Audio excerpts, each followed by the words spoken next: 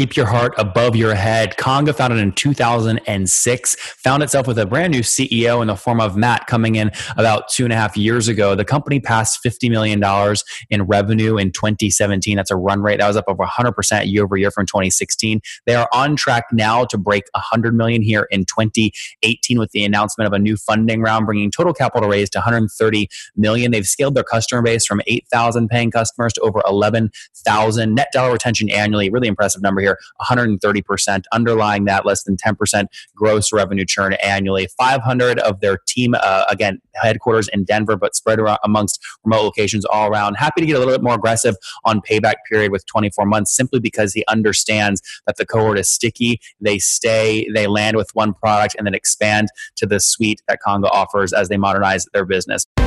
This is the Top Entrepreneurs Podcast, where founders share how they started their companies and got filthy rich or crash and burn.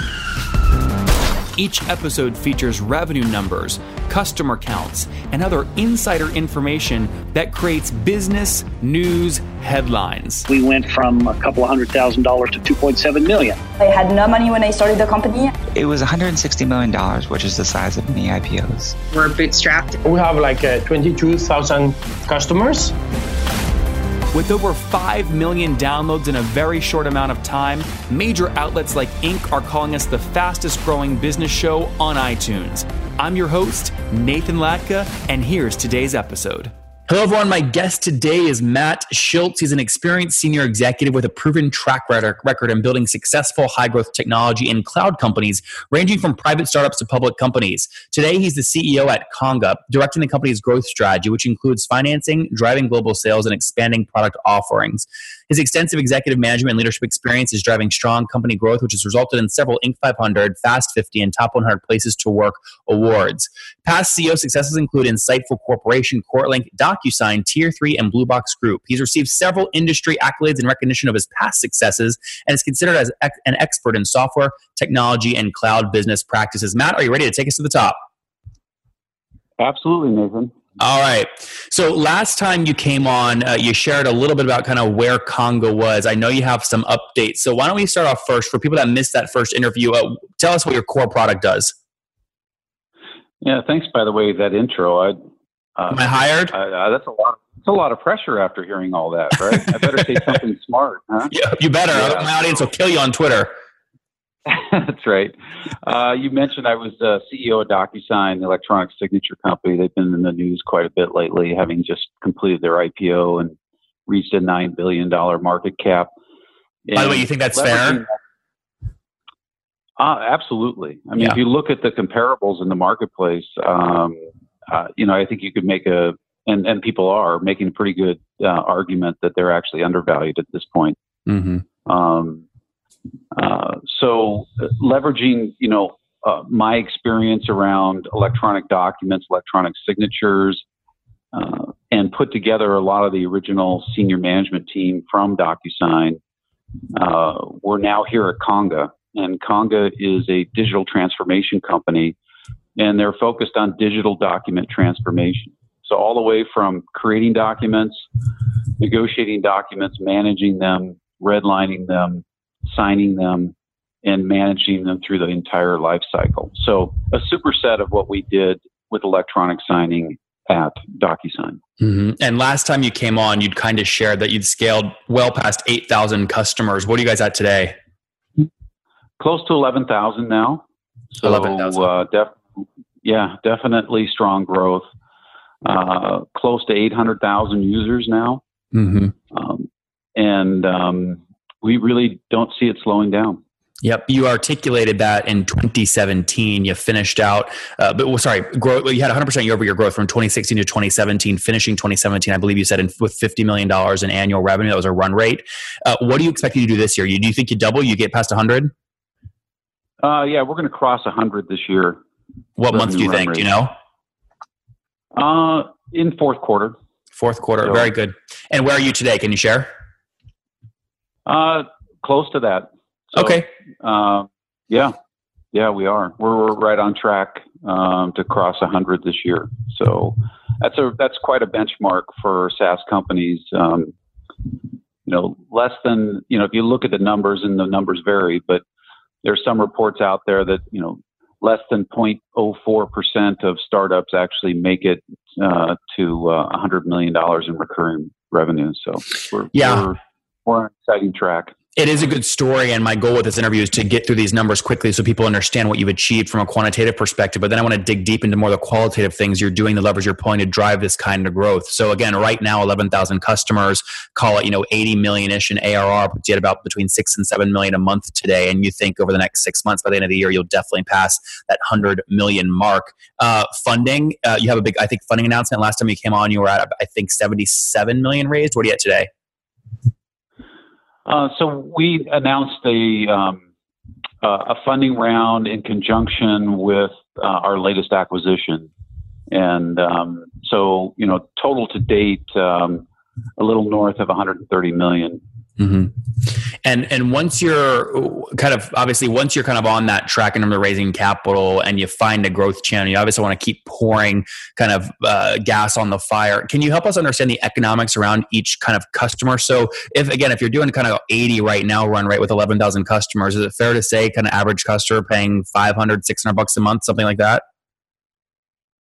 Yeah, there's quite a range because our business is definitely a land and expand business. So you can start, for example, just creating the documents and then buy from us the ability to negotiate them or manage them or sign them. So we have quite a range. We have about 60% of our business are small and medium-sized companies, and about 40% are the Global 2000.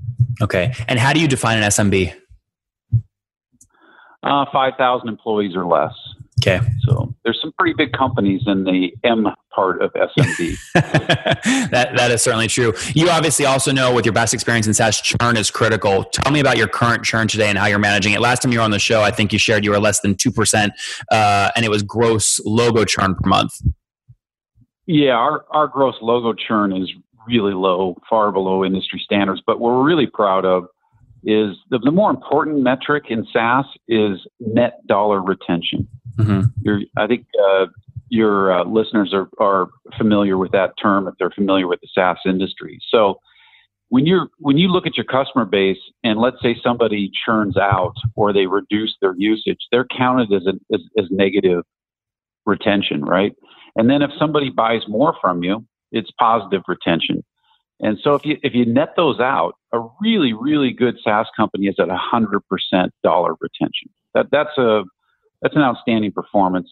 We're at 130% net dollar retention. So, and what pricing lever are you using most aggressively to drive the expansion revenue in the same customer? It's not so much pricing leverage as it is customers are really more and more looking to buy a suite of products and not a point solution. So buying point solutions in SaaS and great, well, we've got, some sort of connector to that product or whatever else. It gets to be burdensome for companies. Companies, if the supplier is really good, if Conga is really good, if they're on top of their game, they like buying more than one product for us that fits into our suite. So our digital document transformation suite, again, multiple products, and they go all the way from managing the data, creating the documents, negotiating, signing, and managing through the entire life cycle. So that's really what's leading our growth is people try us, they buy a product or two, and then they wind up developing the whole suite with us. If we just look at the initial touch point, the land, and ignore expand for a second, but the land, what generally speaking are you comfortable spending on the initial land, that getting the first customer from that team in the door?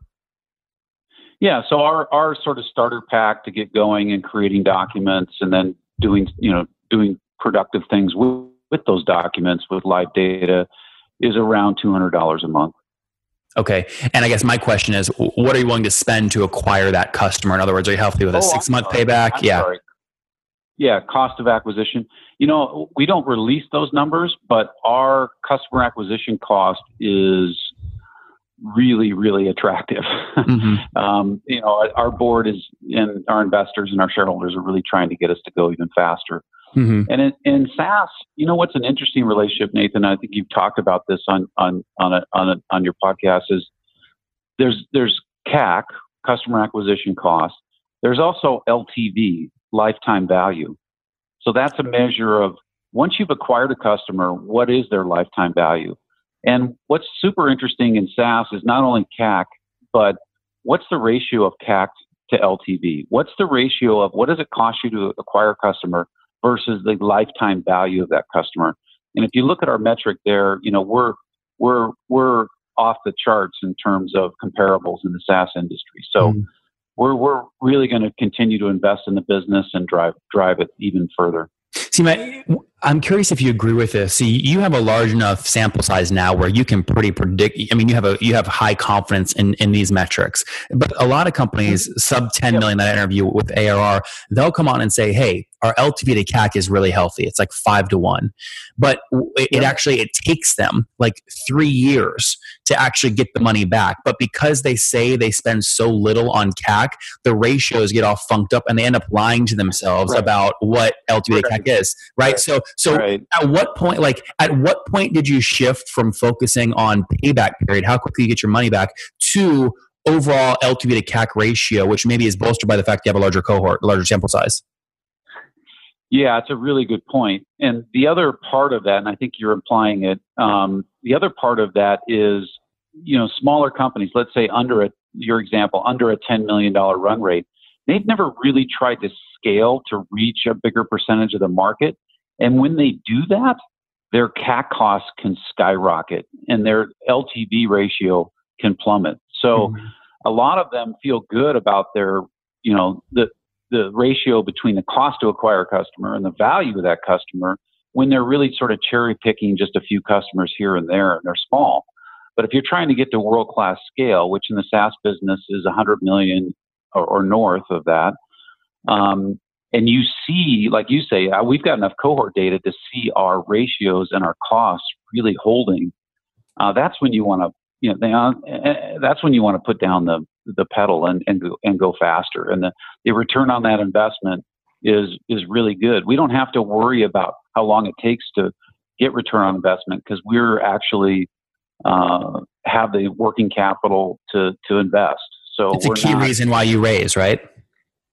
Yeah, exactly. If you've got good economics, which is what you're getting to, you should fund the business to go that fast. You shouldn't have operating capital, working capital be your limitation. Yep, which is a reflection, again, of that payback period metric. So let me ask you a question. If I'm hearing you correctly, what I hear you saying is, Nathan, we're really confident in the economics. We're happy to get a little bit more aggressive in terms of waiting to get our money back because we know once they're in there sticky and they stay for a long time. How aggressive are you willing to be there? Have you gone up to like a 24-month payback that you're comfortable with?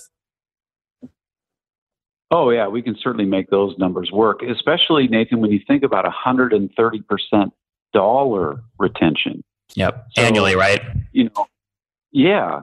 Compound that, in a cohort, compound that for 2 years and it changes the ball game, right? So when you look at the quality of a SaaS company, it's not just purely logo retention. Really, net dollar retention is a much more indicative measure of how sticky is this product and how much do customers love it and grow their usage over time.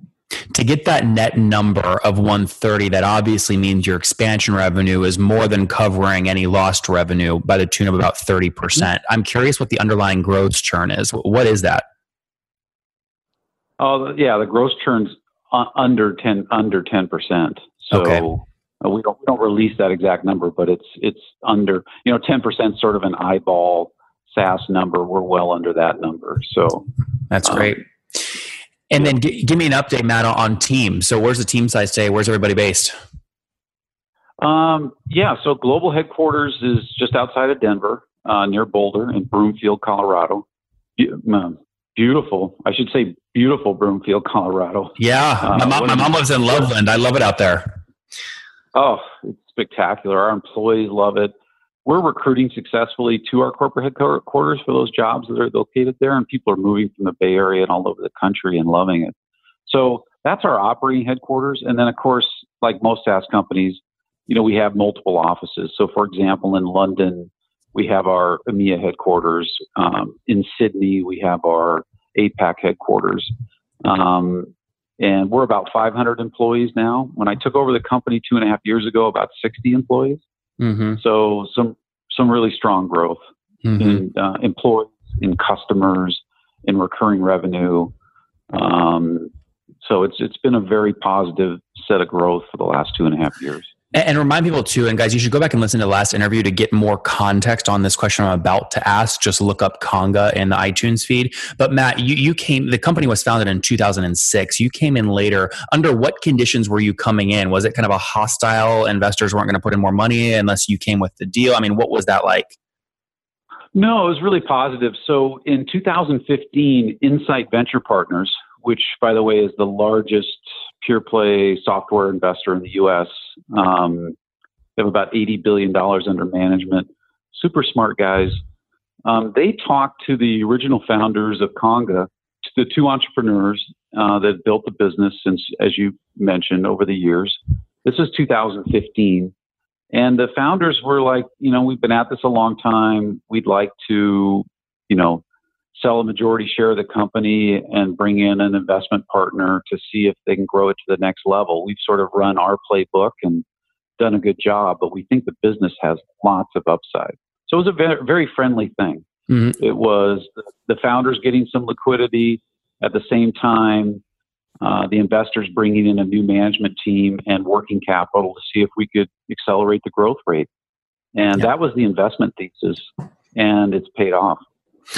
Last question before we wrap up here. Assuming you're able to effectively reinvest the 47 you just brought in, and you do aggressively, plow past that 100 million AR mark in Q4 this year, do you file to go public in Q1 2019? We haven't made any public announcements on that, but we're certainly a coveted IPO candidate for 2019. I think you and I talked about it a bit in the past. My experience with DocuSign, et cetera. I'm one of these CEOs that says you don't go public just to go public. You do it for a darn good reason. So our temptation and our motivation around the public offering would be, we're in a trusted transaction business. If you trust your data and your documents and your contracts to Conga, that's a very mission critical trust. And so we would like eventually a public brand behind that. And so nothing to announce. I don't have a scoop for you, but it wouldn't be a shock if you see the company taking steps toward that in 2019. And give me the I'll argue the opposite side. Give me the one reason it would make zero sense to go public.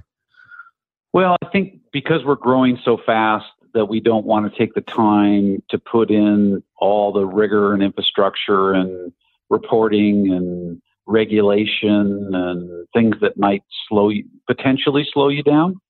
Going public is a non-zero cost, not only in dollars, but in people's time and effort that you're not applying to pure activities that, grow the business. Mm-hmm. So there's the argument against it. Guys, there you have it. Good stuff. Matt, let's wrap up here with the famous 5. Number 1, what's your favorite business book?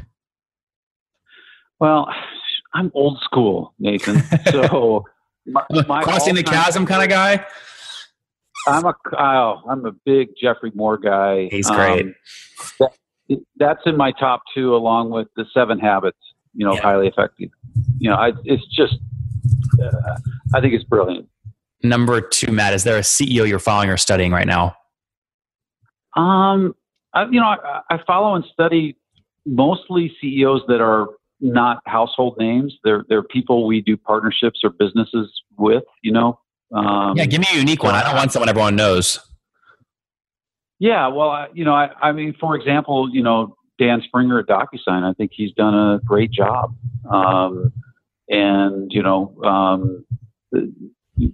Recently with the public offering, but more importantly, what they're doing with the operating cadence of the company. So there's one for you. Number 3, besides John, what's your favorite online tool for building your business? Yeah. Okay. Now, there's a difference between what I use religiously and what the company uses. So the company uses Slack and a bunch of stuff all the time, right? You can imagine. Yep. We also use Chatter from Salesforce. And, I participate in all of that as much as is appropriate at my level. But I would say those are probably the two biggest things we use online among teams. Number 4, Matt, how many hours of sleep are you getting these days? It depends how late my flights are. But I'm a health nut, so I work out a lot, and I believe in taking care of yourself and sleeping. So I really try to get 6 to 7 hours a night. Okay, and what's your situation? Married, single? Do you have kids? Married 28 years. Wow. Still crazy in love. And our 2 kids, exciting. Thanks for asking. Our oldest daughter just turned 25 and just graduated from graduate school. And our son is 22 and just graduated from undergraduate school. So we're proud of them. And now they're joining Congo, right? That's how that works. I wish. And Matt, how old are you? Me? Yeah, you. I'm 50. I'm a young 58. 58. All right. Take us home here. Last question. What do you wish your 20-year-old self knew? Oh, wow.